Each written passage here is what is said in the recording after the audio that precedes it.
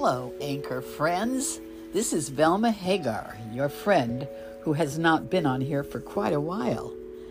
But you know what? I decided because my hair needed combing and I don't have any makeup on, this is a perfect time to do an ad or do a blog without anybody seeing me like they do on YouTube. So here I am. And I really have something real interesting. I've kind of been on this, I get on kicks. You know how I do. I get on kicks. And I'm on a kick. This is the kick I'm on. You know what? God's word says to bring me in remembrance of my word. In other words, he tells us that we need to remind him of what he said. Now, it's not because he doesn't know what he said. He knows exactly what he said. But he wants to know that we know what he said. So you know what? We need to do it the way God says to do it.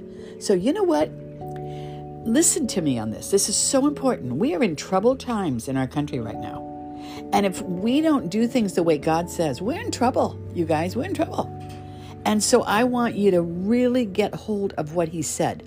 Now, there's over 6,000 promises in the Bible that are only meant for God's people.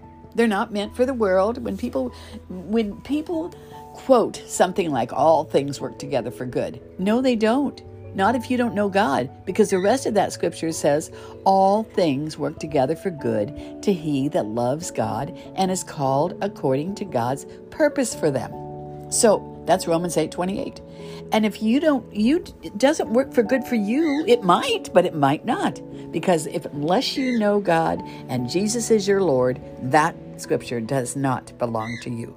Now, the principles of life belong to you. And most of those are in the book of Proverbs, or I won't say most, I'll say Proverbs has tons of principles that work for everybody, even if you don't know the Lord.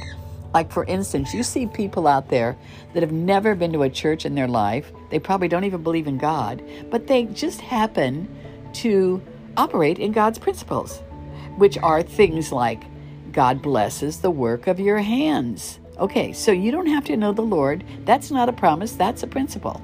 That works for everybody. So it would behoove you to get to know what the promises are and what the principles are. The promises, we need to be calling out to God. He has a promise that would cover every single thing in your life. Find it and call it out. When you call out a promise to God, you are praying a prayer that will be answered. Now, I want to say this. God has a timing.